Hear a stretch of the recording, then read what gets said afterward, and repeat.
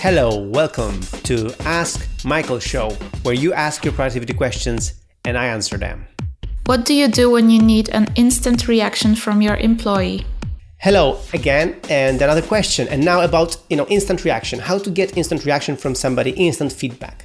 Because if you've been listening to me to the previous Ask Michael episodes, and if you've read our blog post about our pyramid of communication, or you got the ebook which you can get linked below, the No Office apps, where I talk about pyramid of communication, we really take seriously the asynchronous work. So we want to make sure that I do some work, I delegate tasks to somebody, and they respond when they can, and not instantly.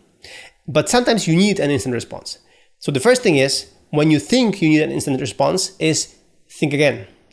Do you really need an instant response? Can you wait for the response? Because very often, like most of the times, like 90% of the times, you don't need to have the answer back in a second. So you're just abusing your power, for example, as a boss, to just, I want the answers now.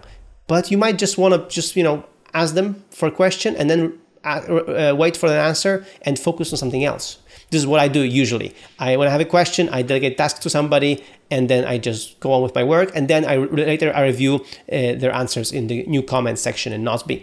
Or if they delegate tasks to me, it's in my priority, so I can deal with that.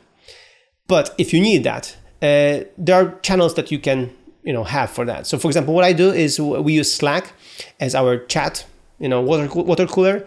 We have some channels there, but we don't use the channels that much. We use Slack more for direct communication because it works on all the platforms. So if somebody uses Android, Windows, iOS, whatever they use, they can directly communicate with us.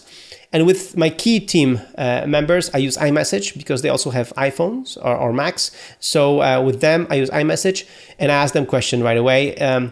But again, I try not to call them out of the blue. Sometimes I do, but very rarely.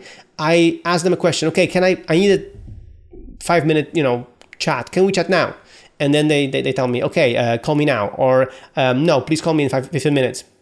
So this way I know when to get an answer from them. So yes, sometimes I get answer quickly, but I try not to abuse this and really think when I should get an answer instantly and where it can wait. And usually it can wait.